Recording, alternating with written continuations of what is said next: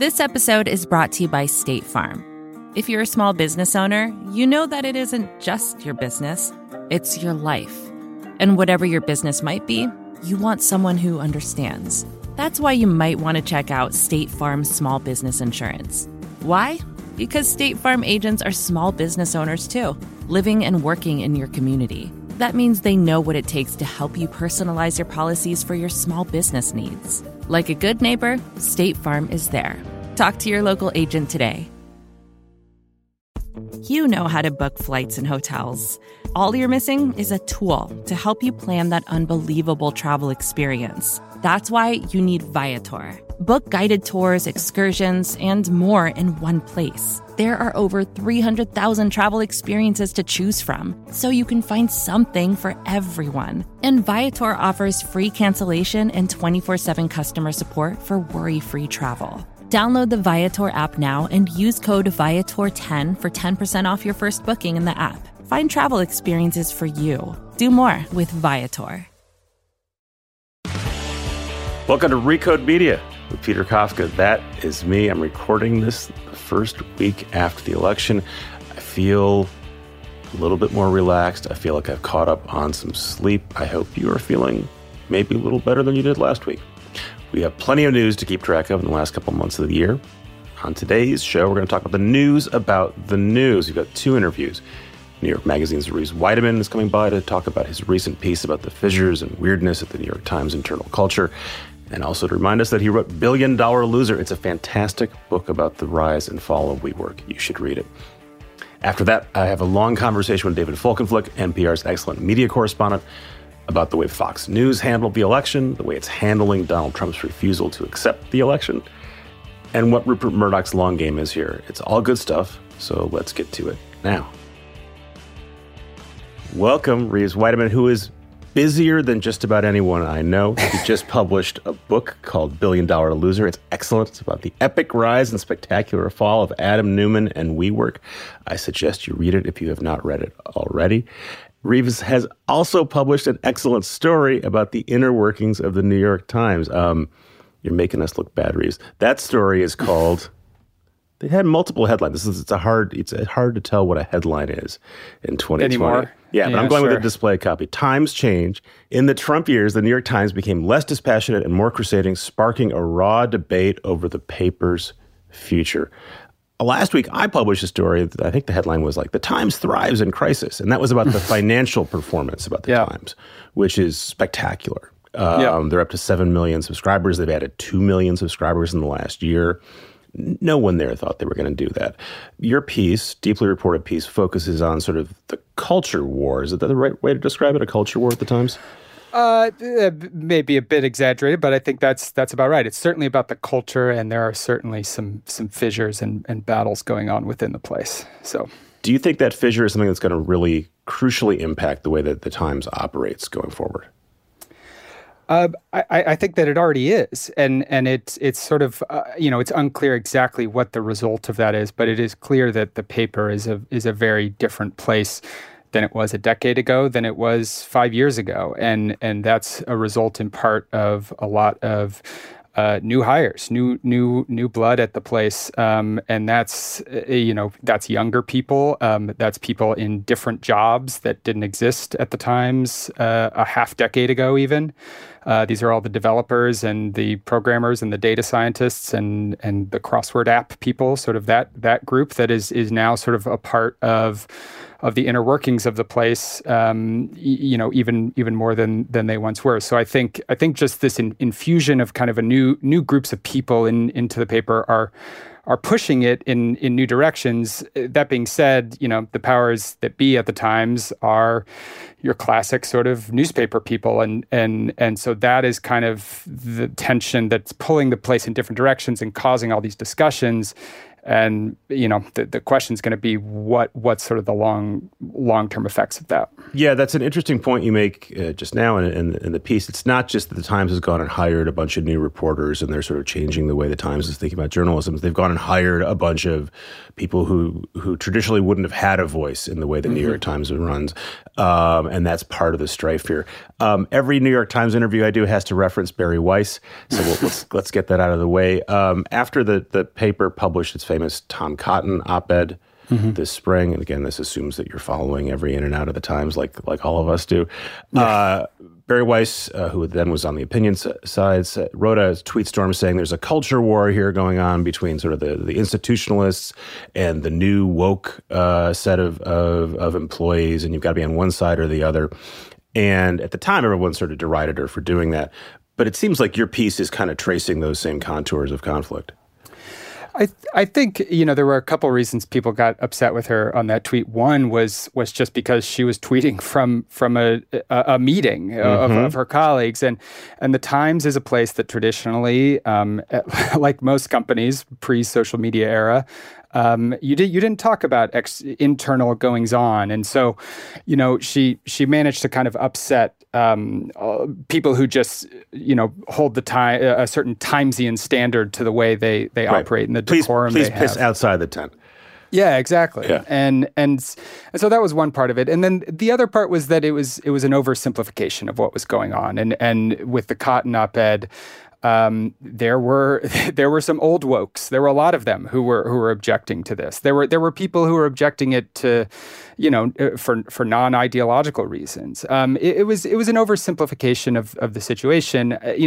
As I spoke to people, many people say there's of course some truth to that. There is sort of a younger group. Many of them are coming from journalism outlets that in some ways are sort of practice advocacy journalism, or where you're able to sort of put more of yourself and your thoughts and feelings into your reporting, and so that is changing the place. But I think some of the objection was that it's kind of not that simple, and that in fact there are other divides at the place that may be kind of even more meaningful. So Twitter plays a big role in your reporting about this. A lot of this is about what people at the Times are tweeting about what's going on at the Times. And then Slack plays a huge role where you've got people sniping at each other.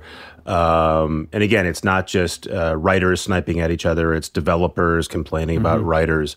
And you've obviously got folks who are eager to share screenshots of various complaints. There was a reference there to some comment that I think it was some comment someone had made, and that Dean Baquet had liked it along with X number of other people. So you're really getting granular into sort of how Slack works. This is media reporting in 2020. But how much of this story exists simply because of those two technologies, and sort of that absent the idea that you could easily complain about your employer on Twitter externally and then complain internally without sort of significant fear of repercussion? How much of that is the story, those two technologies? I think it's a huge part of it. And Twitter is something the Times has been battling with for a few years now of how exactly should their reporters sound on Twitter? Should they sound like anyone else, cracking jokes and whatnot if you're a political reporter covering the White House? It's a tricky thing. There's a lot of eye rolling at the fact that reporters there get kind of cracked down on very quietly. You'll just get an email from a boss saying, hey, that tweet wasn't great. Think about it next time. There are also some people who feel the Times handles it okay. It's a tricky thing to pull off. I think the new development is Slack, and Slack. The Times has been on Slack for a few years. But obviously, the pandemic has made it more or less the only way that people communicate beyond Zoom and whatever else. And there were, I was talking to reporters who had never really used it. It just wasn't part of their day. So suddenly they were on there, and suddenly, especially this summer, once there was all the uproar after George Floyd's killing and after the Cotton op-ed that led to a lot of this conversation, it was suddenly the case that you had again, it was junior people in the newsroom, it was the developers, it was the graphics desk, it was all these people who did not have a direct line to Dean Baquet or the masthead. Suddenly in this open forum were able to express kind of whatever feelings they were having. So it did kind of change this sort of very hierarchical way that the Times operated and created this more open forum that I think has produced a lot of this conversation, in some ways in healthy ways, and then in some ways ways that seem to get out of control. Yeah, I found this eye-opening when I went to Vox 5 years ago now, and at the time they were big advocates of Slack, and there was an open room where you could ask the CEO anything, and you could do it anonymously, and there were some internal conflicts that got pretty gnarly, and it's Vox Media is now your employer as well. I've noticed that Vox has pulled back on sort of the free and open flow of Slack, that it's much more segregated, and there's there are various all hands rooms, but they don't encourage you to sort of sound off there. And it seems like they've pulled back from that simply because it doesn't seem like you can really run an operation where everyone can pop on the internet and say anything they want. Do you imagine the Times pulling back similarly? I think they will. And as I was kind of talking to some of the people making these decisions, they're trying to sort it out. I mean, I think everyone knows that this giant Slack room with 2,000 people kind of saying whatever they want with no real prompt for exactly what it's supposed to be is not the way to do this. On the other hand, the Times doesn't want to just say, hey, software developer, stay over there, do your coding, just stay out of the newsroom. There's an acknowledgement that those people are part of the news gathering and news reporting process now. And I think what this summer revealed is that there's a need to educate. There's a need to educate for both sides. I think for a while there was a lot of education of the newsroom of convincing journalists and editors, these new tech people aren't the bad guys. Like, here's how they're going to help us. And there wasn't enough education in the other direction of explaining kind of to the new group of people how journalism works, how is a headline written, who decides what stories are important. And I think that's something that the Times is going to, I know it's something that they're going to put more effort into trying to have that sort of educational outreach. A lot of your piece focuses on the Times opinion section, various personalities there. James Bennett was pushed out after the Tom Cotton op-ed. And it seems like, one, that's because that's where sort of, it would make sense for you to focus on that because that's where the news is. But you also talk about the fact that the opinion section is a very important sort of engine for the Times. One of the things that really stood out to me was a stat you cited saying, opinion produces roughly 10% of the Times output while bringing in 20% of its page views. The Times doesn't necessarily get paid for page views, but it still gives you a sense of sort of how big a deal that section is. And there's a constant question about what is the future of the opinion section of the Times. You float the idea that maybe the one at some point the opinion section goes away and the Times says there's no distinction between opinion and reporting anymore. Where do you think this goes? I don't think it goes there, and that's, it's something that's been floated, but I think that would be a pretty wholesale rejiggering of the way things have worked, and I don't think I don't think that's going to happen. But kind of everything else is sort of on the table. They've talked about, why do we endorse candidates? Why did they endorse Joe Biden? Like everyone kind of knew that was going to happen, and what's the point of that? And previously endorsed both Elizabeth Warren and Amy Klobuchar for the Democratic. A very tortured sort of strange decision there. And so but thinking back to the Cotton op-ed, part of the issue there was it was just a rushed process, and the process failed them there. And there was a lot of pushback on, part of that conversation was, is this an appropriate thing to run? And I do think in certain ways there were obvious flaws in that piece, but I don't think the powers that be necessarily think that a piece like that, making an argument like that, is inappropriate for the Times. And that I do think there's going to be in the future, they are going to be publishing controversial op-eds. Now, I think they're figuring out what processes can be put in place to make it more clear when something is an opinion versus a news article. They are hiring more fact checkers. They are publishing fewer stories every day. So there's some of that happening, but I think the impulse towards publishing controversial opinions, publishing things that exist both, frankly, far to the left and far to the right of sort of the kind of center-left place that the Times has traditionally been, will be a part of the paper's future. And it's how they see both the editorial mission and I do think some of the business mission. And and that ties into this idea that the Times, which I've talked about and reported on, and it's well documented, that the Times has moved its business model over the last 10 years from an ad-based business to a subscription-based business.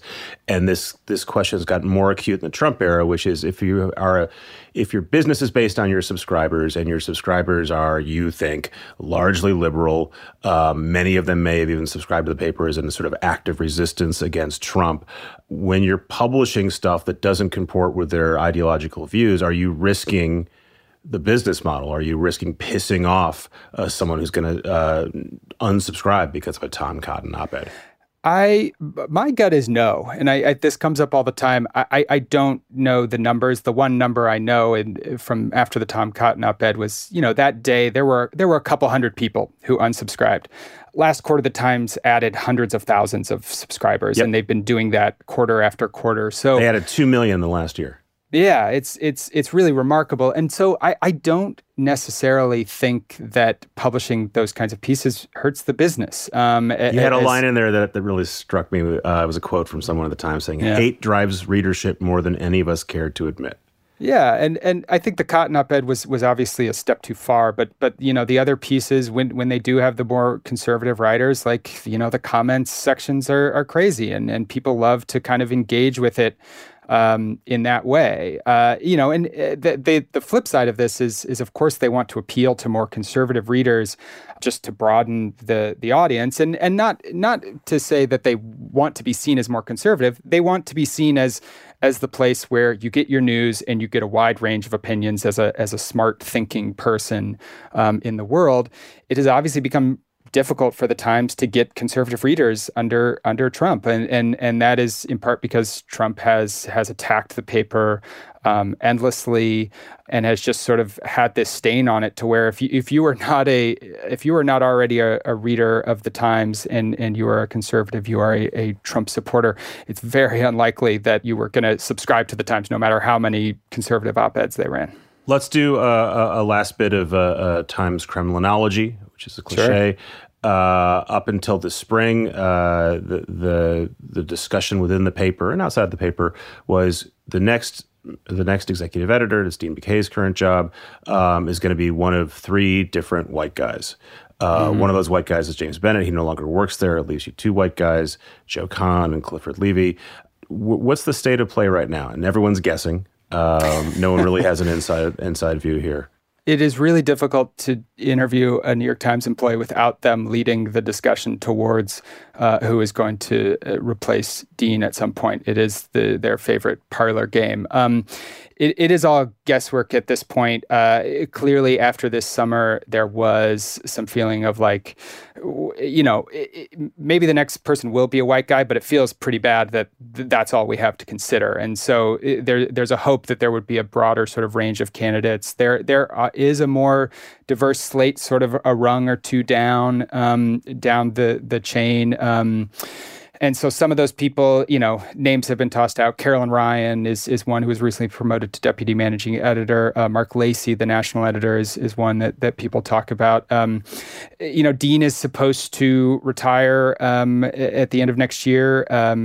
We'll see if that happens. I think I don't think he's going to stay for a decade, but I think it's custom, but not a requirement that he steps down. Yeah, and my sense of it is that they want to pick the right person. And it very well could be Joe Kahn or Cliff Levy. People generally speak very highly of them, and I think most of the newsroom would be behind it if that's the decision that ends up. But I think in general there's a desire to people like Dean from the executive ranks down to the reporters in the newsroom. So there's no rush to push him out, and I think they will figure out the right person when the time comes. Before I go, I want to make sure we get a chance to plug $1 Billion Loser because, like I said, you had a busy fall, and it's a really good book. And you have to remember that a year and change ago, the rise and stunning plummeting collapse of WeWork was an astonishing story that we couldn't get enough of. And there's a reason for that. It's a great story, and you've made it into a great book. What's a great previously unreported nugget that's in your book that we can use to tantalize a reader? Good question. Well, since we're talking about the media, one of my favorite little anecdotes was The Guardian. The U.S. arm of The Guardian briefly shared an office with WeWork headquarters. And there was one time where WeWork was celebrating something, and Adam Neumann, the founder and CEO of WeWork, was kind of giving this big raucous speech. They started blaring music, and it became this big party at, like 4:30 in the afternoon.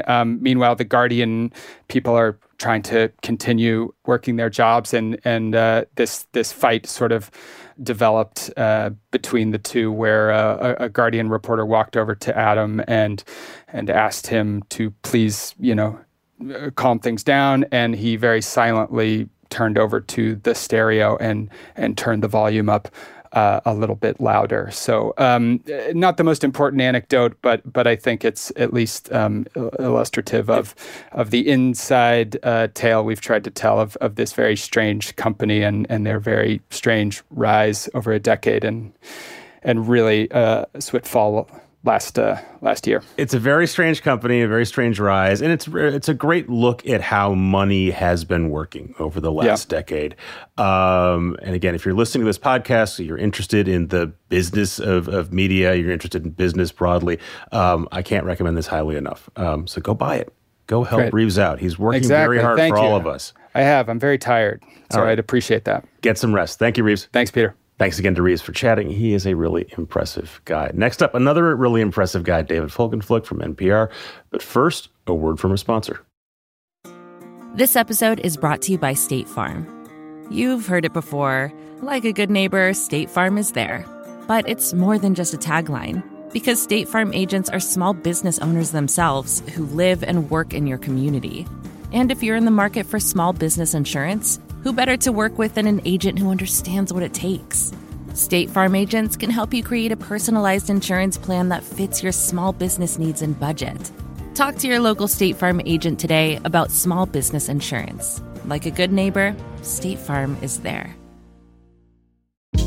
Hey, this is Scott Galloway, author, professor, entrepreneur, and most importantly, host of the Prop G podcast. We got a special series running on right now called The Future of Work, where I answer all your questions on, surprise, the future of work. Questions including, what are we missing when we work remotely? Or how do we handle work-life balance when a major opportunity comes knocking? From the provocative to the technical, we're offering insights you won't want to miss. So tune in to The Future of Work, a Prop G Pod special sponsored by Canva. You can find it on the Prop G Pod wherever you get your podcasts.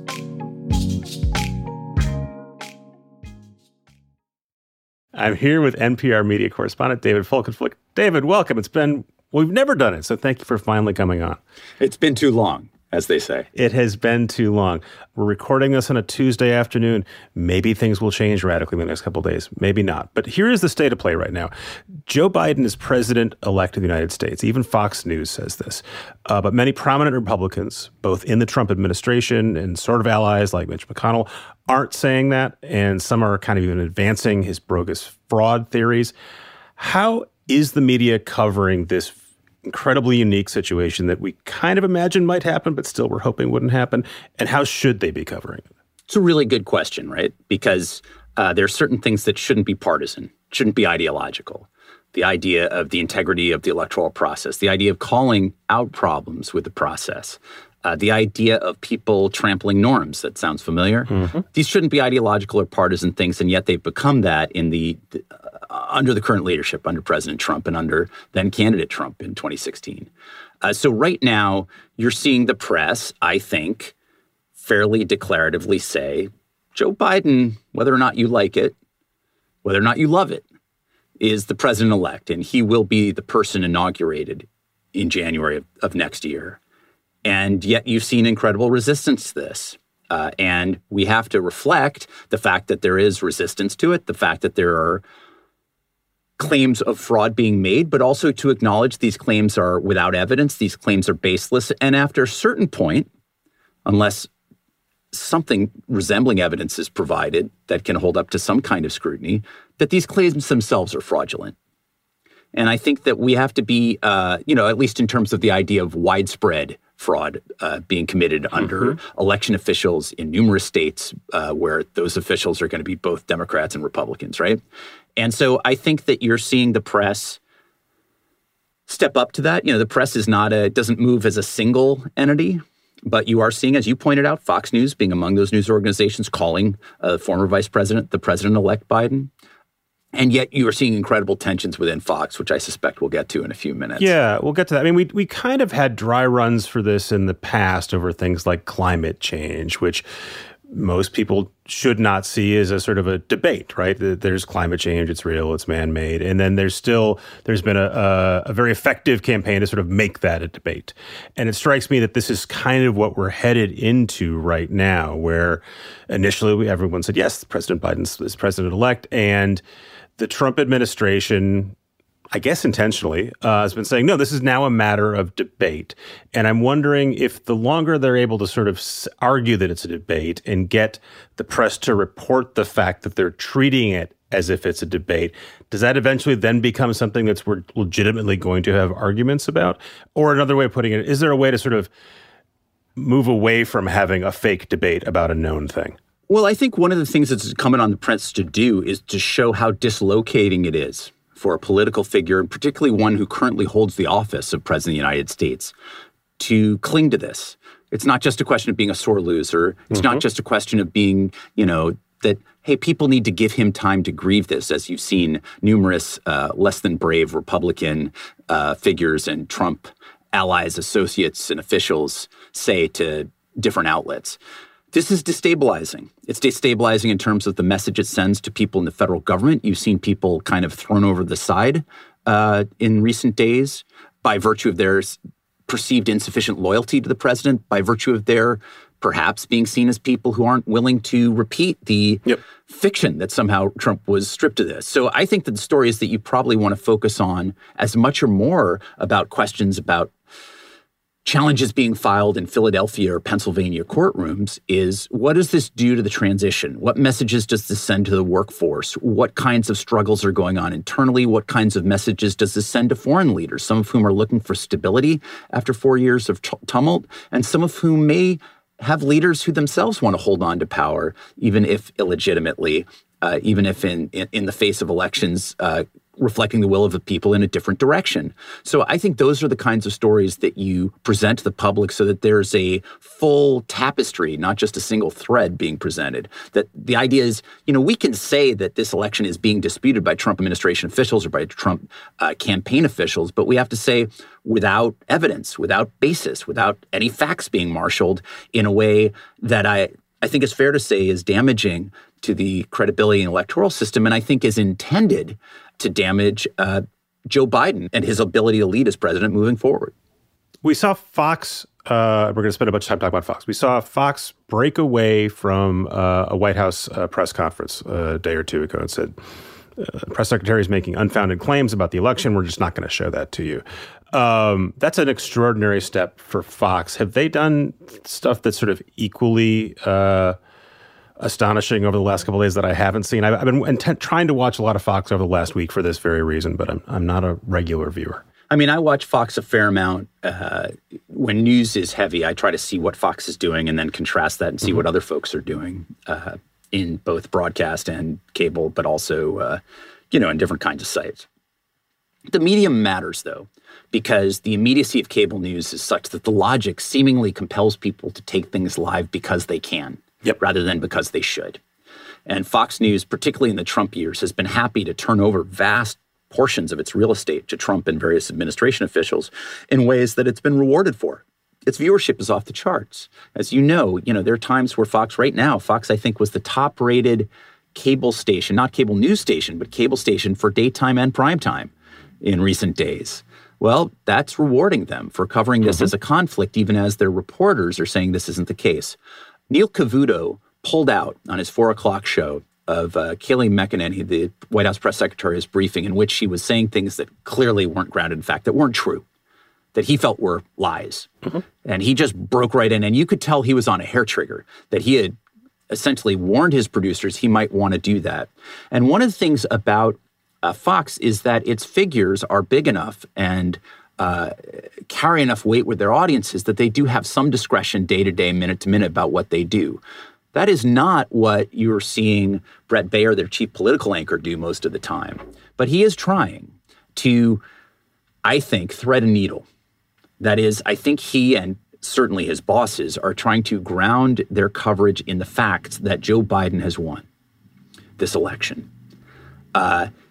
And yet sort of gingerly steer their audiences and their sources and even Trump administration officials to that fact without offending the sensibility of their core viewer who happens to overlap neatly with Trump's core supporter. So this matters, and this is the heart of the interview here I'm announcing. This matters both because it's the State of the Union, right? This is, are we going to convince tens of millions of people that the president is actually the president, or can we do it so peacefully? And it's also a dilemma for Rupert Murdoch. There's a lot of money at stake here. How has he been approaching this, and are you surprised by any of that approach? So Murdoch is, I guess, three things. You know, he is an ideologue, a very conservative figure. He is somebody who wants proximity to power, and he is a canny businessman. As well as, in some ways, a newspaperman and journalist at heart. He's very much a newspaperman, right? But a newspaperman in a different tradition than the recent American tradition of the past, call it 50 to 75 years. It kind of harks back to an earlier age and one that still exists in Britain and in his native Australia, in significant part, but not only because of him.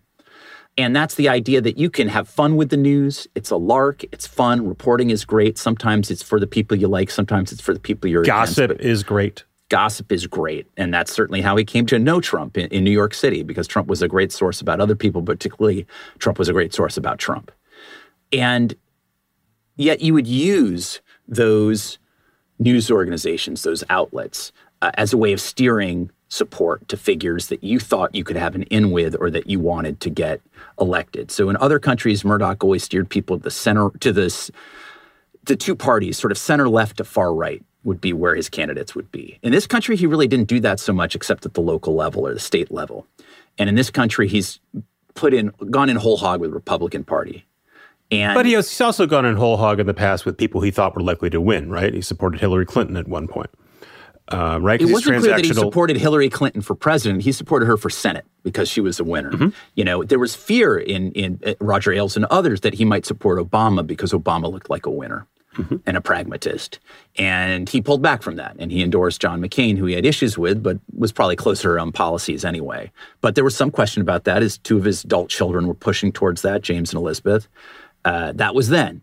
He threw in his lot with Trump, not because he liked Trump, not because he respected Trump, but because Trump was going to win. And because Fox News' audience was hungering for the red meat that Trump was providing every day on Fox and other networks. So why not have it be Fox and have sort of a lock on that? So what did it surprise me what you saw happen? Well, what you saw was sort of reluctantly Fox came to the convictions of its own conclusions because of its decision desk being out in front in Arizona, which put Fox in a very difficult position. But, you know, at minimum, maintain the credibility of the news side. Right. To remind people, if you weren't following this in the middle of the night on Tuesday night, Fox called Arizona well before everybody else did. As you and others have reported, the Trump camp blew up and pestered everyone from Rupert Murdoch on down to change it for days, and they didn't. That's right.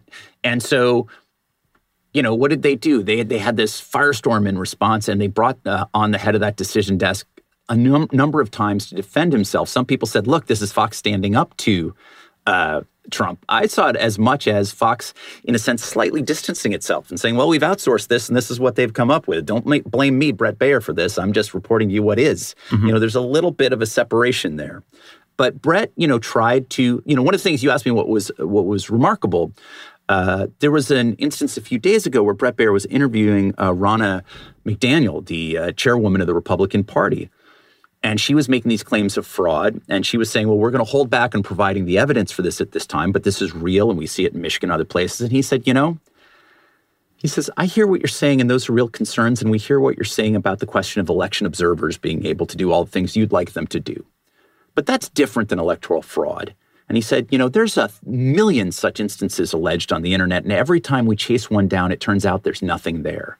You guys have no evidence. Now, that is a strong thing for Fox's chief political anchor, someone who I think has shown himself to be if not sympathetic, at least somewhat indulgent to the Trump administration compared to some other anchors on other networks, particularly Shep Smith, his former colleague at Fox only News. By Fox standards would he be considered sort of middle of the road down the center, but by Fox standards, That's right. He is. But by Fox standards, he's really trying to do that.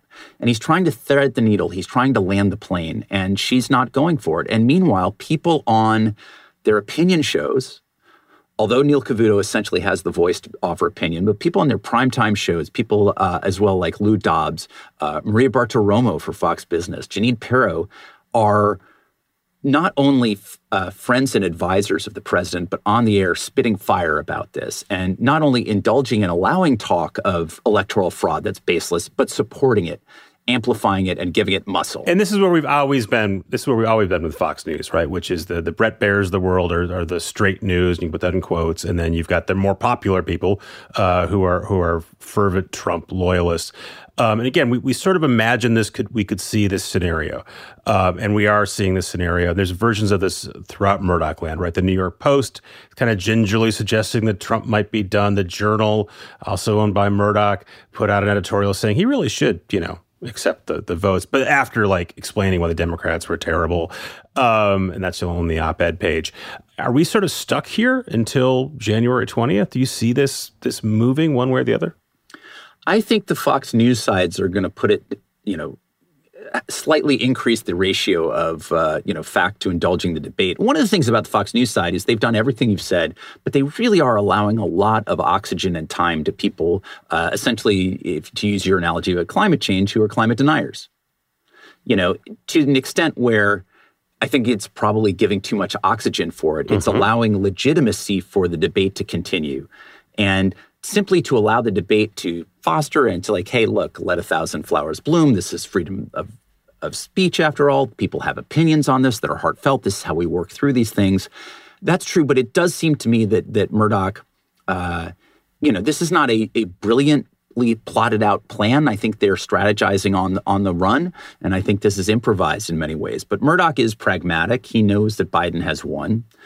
He was warning of this before the election, where the polls seemed even more extreme that Biden would win, but it seems like a fairly convincing victory ultimately. And yet he doesn't want to lose those viewers. He doesn't want Trump to continue pounding him. And so what I think they're going to settle on is a strategy where they,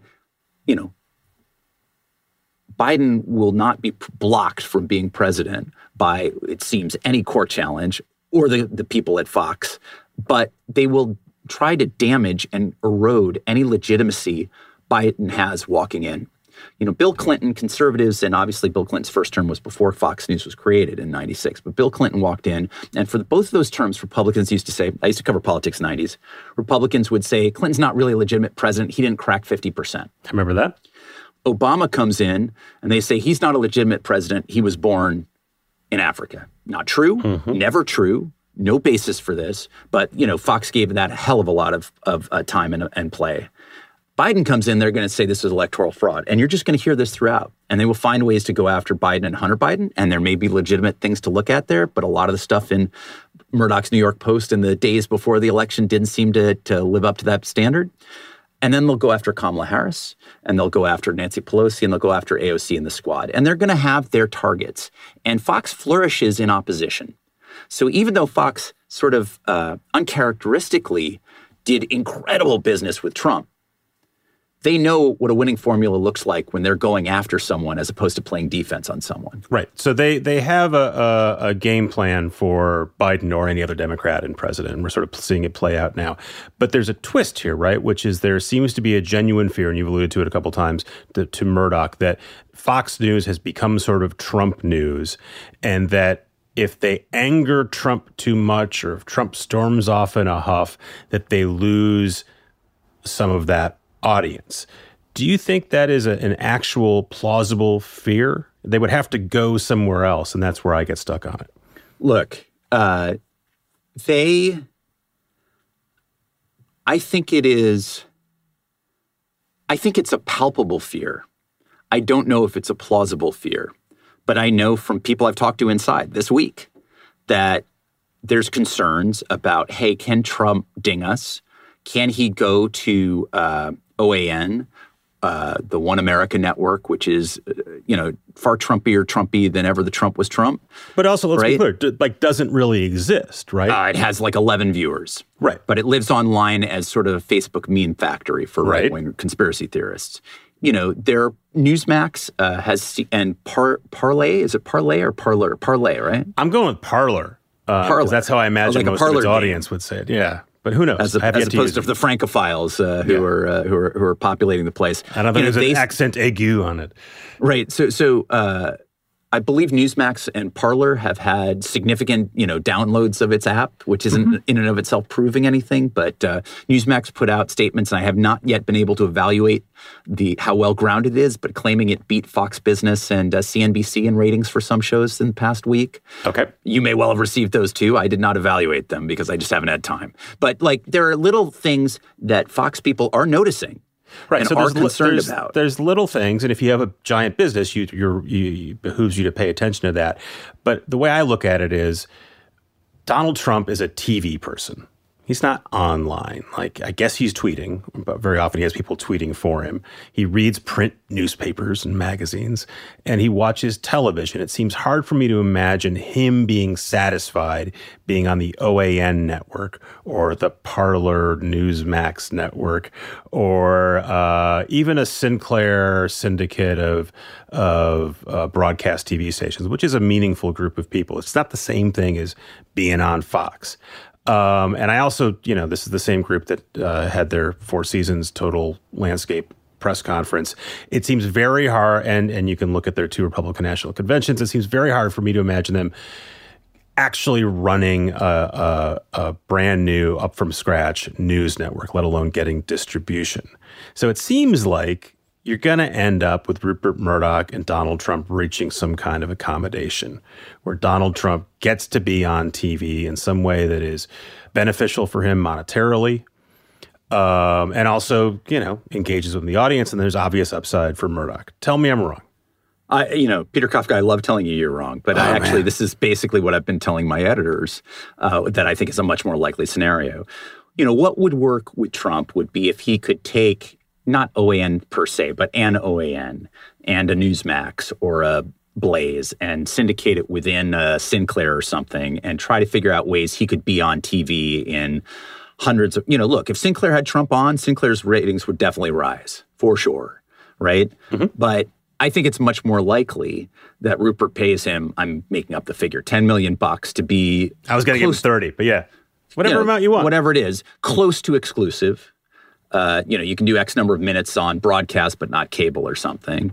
And then Trump comes on and talks to his three best friends in the morning for sort of, homeroom and a little friendly time, and speaks his mind and trashes the administration and talks about what might happen in 2024, just like he did for years on Fox and Friends ahead of running in 2016. And to be honest, on the Today Show, when he was promoting NBC properties for The Apprentice, let's not forget that. But Trump... The two reasons why I think this is the case is this. There are two things you need to do if you want to build something significant from scratch or from near scratch. And that is sweat equity and equity, right? Real money. Trump's not going to put in his own money. And I think it's a real open question whether people will back him in the same way if they don't see him taking back the White House in 2024 as an investment. And I don't see Donald Trump as the kind of guy who wants to put in real hours figuring this out. So we are in agreement on this. Let's see if you agree with me on this one. I also think that Donald Trump as a attractive media figure is less likely over the next 4 years. Obviously, he's got an enormous fan base, but he will be a loser. He will tell the same stories that he always tells, and he will not be able to trigger the libs because he doesn't have access to nuclear codes and can't write executive orders. He's a guy tweeting. He's a guy on talk radio. He's a guy calling into a TV show. And I wonder if even the ardent Trump fans will tire of that over time. I know it's dangerous to predict that people will get tired of Donald Trump. We started saying that in 2015 and we were all wrong. But it seems like that will be less fun for everyone involved. And part of the Trump brand, right, is actually fun, even though it sounds otherwise to us on the other side of it often. But it's fun for him and fun for his audience to get people upset. Well, the rallies are fun. Mm-hmm. He has an understanding of the crowd. I don't mean it's necessarily fun for everybody listening to this or everybody listening at all, but there's a certain call and response. It was exhilarating, if draining and depleting, for journalists covering him in 2015, 2016, because why did they carry him live? They simply didn't know what he'd say next. And that is, in some ways, the definition of a fascinating live news event. That's why you watch the end of a football game. Right. He might drive the truck over the cliff.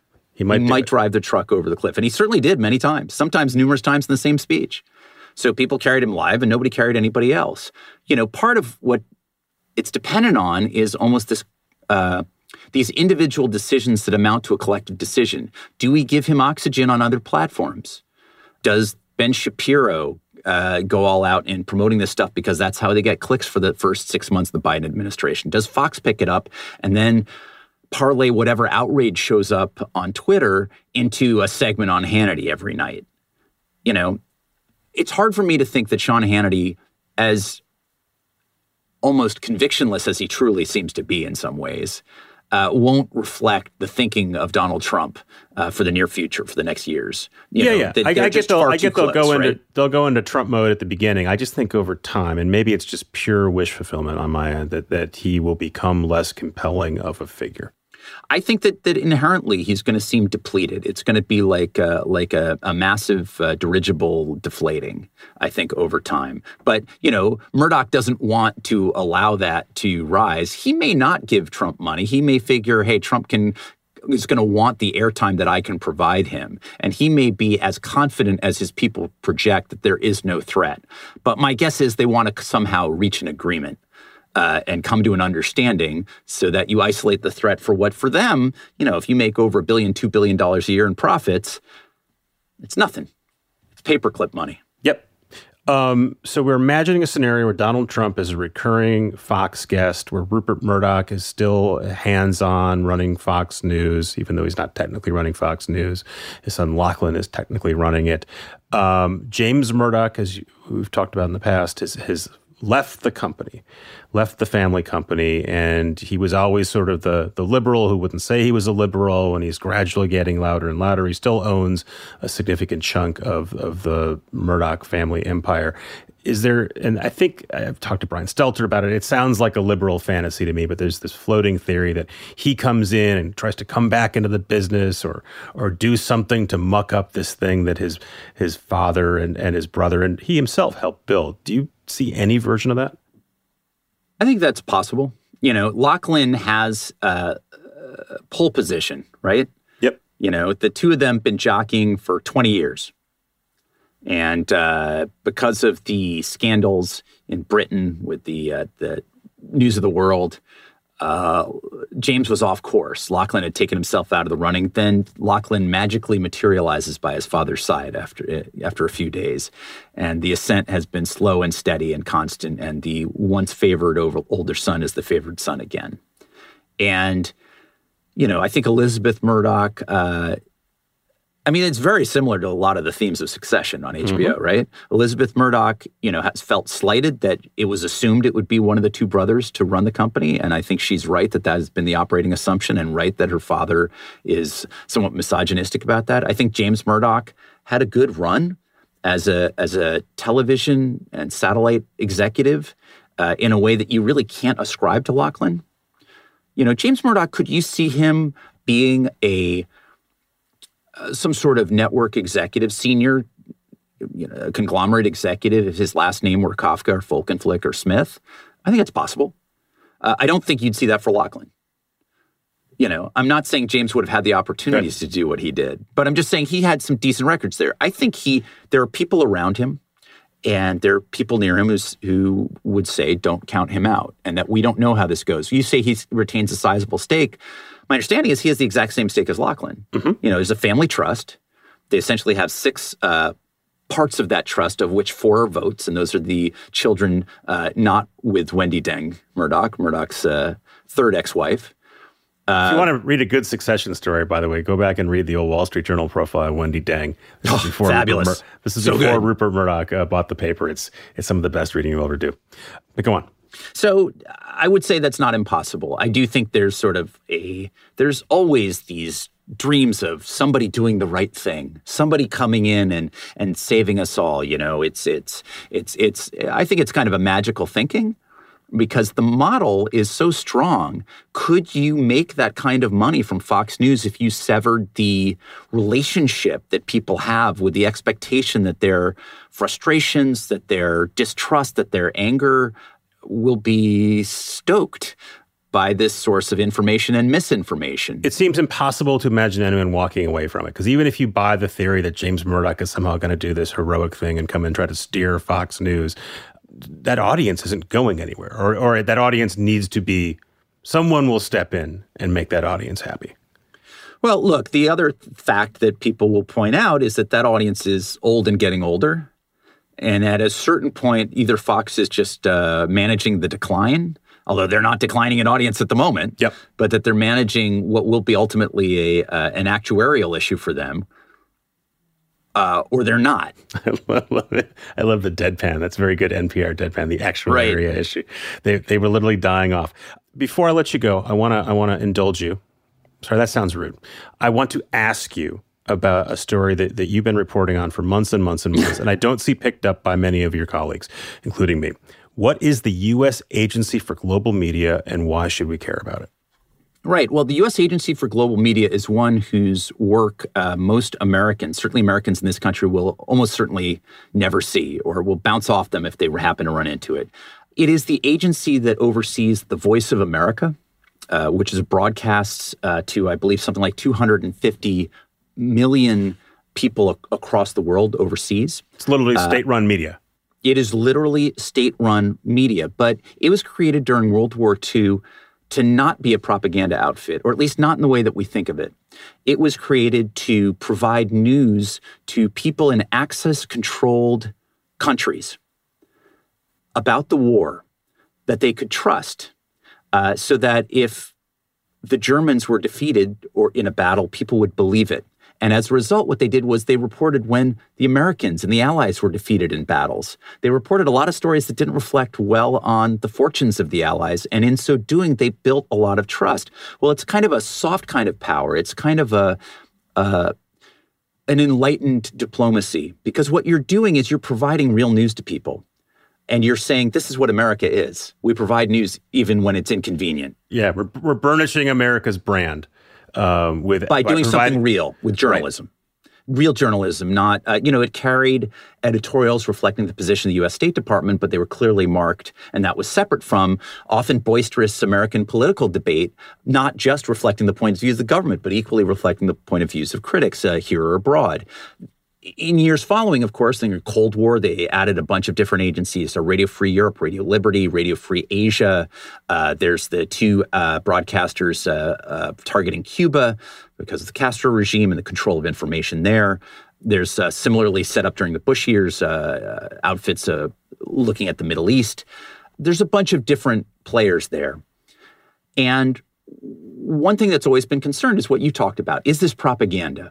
Is this serving the specific administration? Is this serving specific politicians? Well, there have been tussles over the years over whether or not specific coverage was fair, over whether or not there was political pressure brought to bear. And I'd covered some of them in the George W. Bush years that were of a much smaller scale, but that were real. And they happen under Democrats and Republicans. In this instance, Trump put in this June, after basically being blocked for 2 years, a conservative documentarian named Michael Pack, who had done work for PBS and with the Corporation for Public Broadcasting, had done some work of some stature, some well-regarded work, but clearly conservative outlook.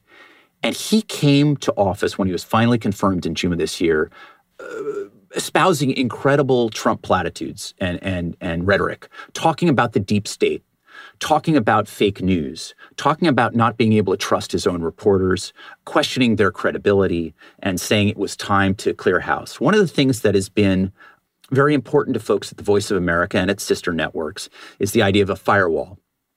And that is that if there are issues raised about coverage, those issues can be flagged for the leadership of Voice of America, but it is journalists within Voice of America who take a look at that coverage, and they either hire outside journalists or area experts to look if there are problems. So we have a group of journalists who are used to working with an understanding that they are independent journalists doing good work, and they are now under the leadership of a sort of kind of standard Trump crony.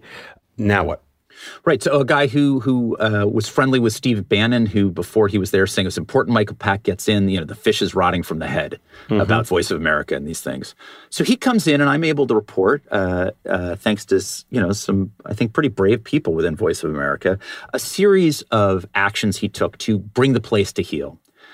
He basically fired almost all of the network chiefs. And the reason he didn't fire the heads of the Voice of America was that the two top leaders resigned a couple days before he took office. He ultimately suspended, claiming that there were security violations, 6 of his top executives who had in various ways objected to his plans for the agency. And he said they were essentially creating a climate where espionage could be rife. So without evidence. We've seen versions of this in other agencies where Trump has come in, put in 1 or 2 or 3 of, and sometimes they get tossed out on the first couple of tries, but eventually gets both the head of the administration, whatever that agency is, and then he starts installing people below them to sort of say this is now the Trump position or the Koch position or the Bannon position, whatever it is. It sounds like he has been successful. Yeah, well, a key thing is that he then got a guy who had been a former radio host and conspiracy theorist who briefly served at the Department of Homeland Security, and he brought in a guy who had been an investigative lawyer for Republicans on Capitol Hill. And these two guys ended up starting to investigate individual reports and individual reporters. There were issues with the Urdu service about whether or not a short segment about Joe Biden trying to appeal to Muslim voters. For a service trying to be aimed at Pakistanis, not aimed at this country, they said this was clear electioneering and this was a violation of various laws and the Hatch Act and would constitute undue fair helping of Joe Biden. The most disturbing incident of the several that I was able to find involved an investigation into the White House bureau chief, perhaps the best-known reporter for Voice of America, certainly the best-known in Washington, highly respected, a very down-the-middle guy. They took individual tweets that he had tweeted out as well as stories, and they said, because in that specific tweet, you didn't have the rebuttal to a claim being made by a Democrat or a liberal about Trump, that showed your personal bias. And reporters there, basically said, how can any of us do our jobs if we're recommended for either dismissal or, as in this case, recusal and reassignment simply by virtue of trying to report on developments in the political sphere? We've seen Trump do this, State Department, EPA, now at the CDC. And in many cases, it's very hard to imagine being able to restore those agencies post-Trump. That it'll take years to sort of root out the rot that he's put in there, and also to convince people to come back and work there or to start a new career there. Do you see a similar sort of long repair job for Voice of America? Is it possible Voice of America never gets back to where it was because there won't be energy and enthusiasm for funding a state-run media operation? Well, so I can cut this both ways. On the one hand, I'd say that you've seen actually pretty strong bipartisan support for the journalistic protections at these agencies, particularly in the House of Representatives, but behind the scenes, the senators as well. They're pretty ticked off about what PAC has done because they took a party line vote to endorse his nomination in the Senate, and then he's been embarrassing them with a series of problematic developments that we and a few others have been reporting on. In addition, you've seen a lot of people stick around and try to honor the principles of the Voice of America in particular, and the other agencies without stirring his attention and ire. Let's just try to gut this out till January 20th. Let's try to get through the election. I mean, people were doing this before the election. They said, we're not Democrats. We just want to be under an administration of either party that respects us, and it's not going to be this one. So they wanted to see. And given that Biden's win, people are like, can we survive? The other way you can think about it is, there's a lot of time to, for example, he named only acting directors of all these broadcast networks. He could name permanent ones and see what happens if a Biden appointee were to come back and somehow then be accused of political bias by pulling out his guys.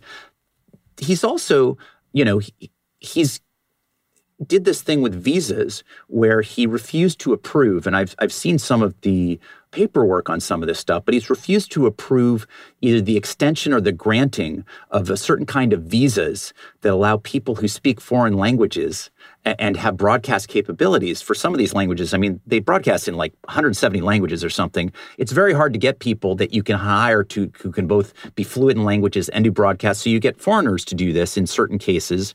And when they are thrown out, sometimes they have to return to countries where the home regime is not favorably inclined towards people who've worked for the federal government.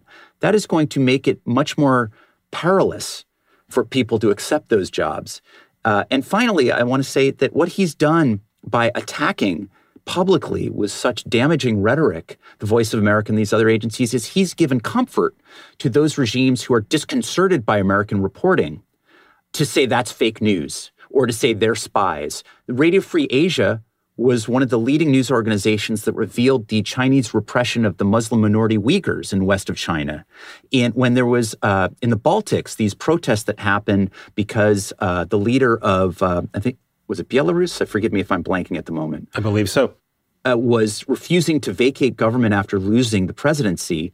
People were chanting Radio Free Europe because their reporters had been presenting the true results, even as their regime was clamping down on domestic broadcasters from reporting what happened. And when you damage the credibility from the inside of an institution, it can be tough to gain it back. Donald Trump is famously uninterested in almost all matters of government. He doesn't read his presidential daily briefing. I'm quite sure that he's not keeping up on what's going on in Belarus. Who is the person in his ear getting him to do this? Whose agenda is this? You know, this is consistent with Steve Bannon, who has ties to a Chinese exile, some kind of political dissident who was accused by the Chinese of being corrupt and on whose yacht Bannon was arrested not so many weeks ago. He had this incident where he was being broadcast, I believe, live in a 3-hour interview for Voice of America's China service, and it was pulled down in the middle of it as top executives were like, we don't do that for anyone. Why are we giving him this much time? And it seems as though he and some of his conservative allies have had a bit of a vendetta. It does also seem, look, this nomination was first made in 2018, and it just kind of went away. Yep. And I want to make a full disclosure. One of his Michael Pack's predecessors was John Lansing, who's currently our CEO, but who has, I can tell you, the firewall's intact there. We report positive and negative things about our leadership, and we have very strict protocols people can read about on our website that prevent any NPR executive or news executive from reading any of our coverage before you've got that disclosure on your story. Well, it's very important to me because that's the only way I would do it, and that's in my contract. But saying all of that, Pack was kind of languishing for over 2 years. And it seemed as though things picked up steam after Mick Mulvaney was replaced by Mark Meadows as the chief of staff. And you saw in April, Meadows, I think, came in towards the end of March. In April, you started to see the White House actually take aim at VOA over the question of the coronavirus and attack VOA for disseminating what it called, essentially Chinese propaganda. And I believe Trump tweeted against Voice of America as well. For what turned out to be simply relaying Associated Press stories. So we're going with Bannon here. Bannon, who was supposedly excommunicated from the White House, who's been showing up a lot over the last several months, never really went away, or maybe he did and then he came back. I can't prove that it's Steve Bannon. What I can say, it's consistent with what he wanted. I will speculate wildly and say it's Steve Bannon, and I count on you for that. Thank you for coming on, explaining all this to me. A pleasure. Great to join you. David Folkenflik, we will see and hear from you again in the near future. Take care. You bet. Thanks again to David. Thanks again to Reeves for coming by this week. Really enjoyed both those chats. Thanks again to Joel and Jelani for editing and producing this show. You guys rock. Thanks again to our sponsors, and thanks to you for listening. This is Recode Media. We've got plenty of free new content coming your way very soon.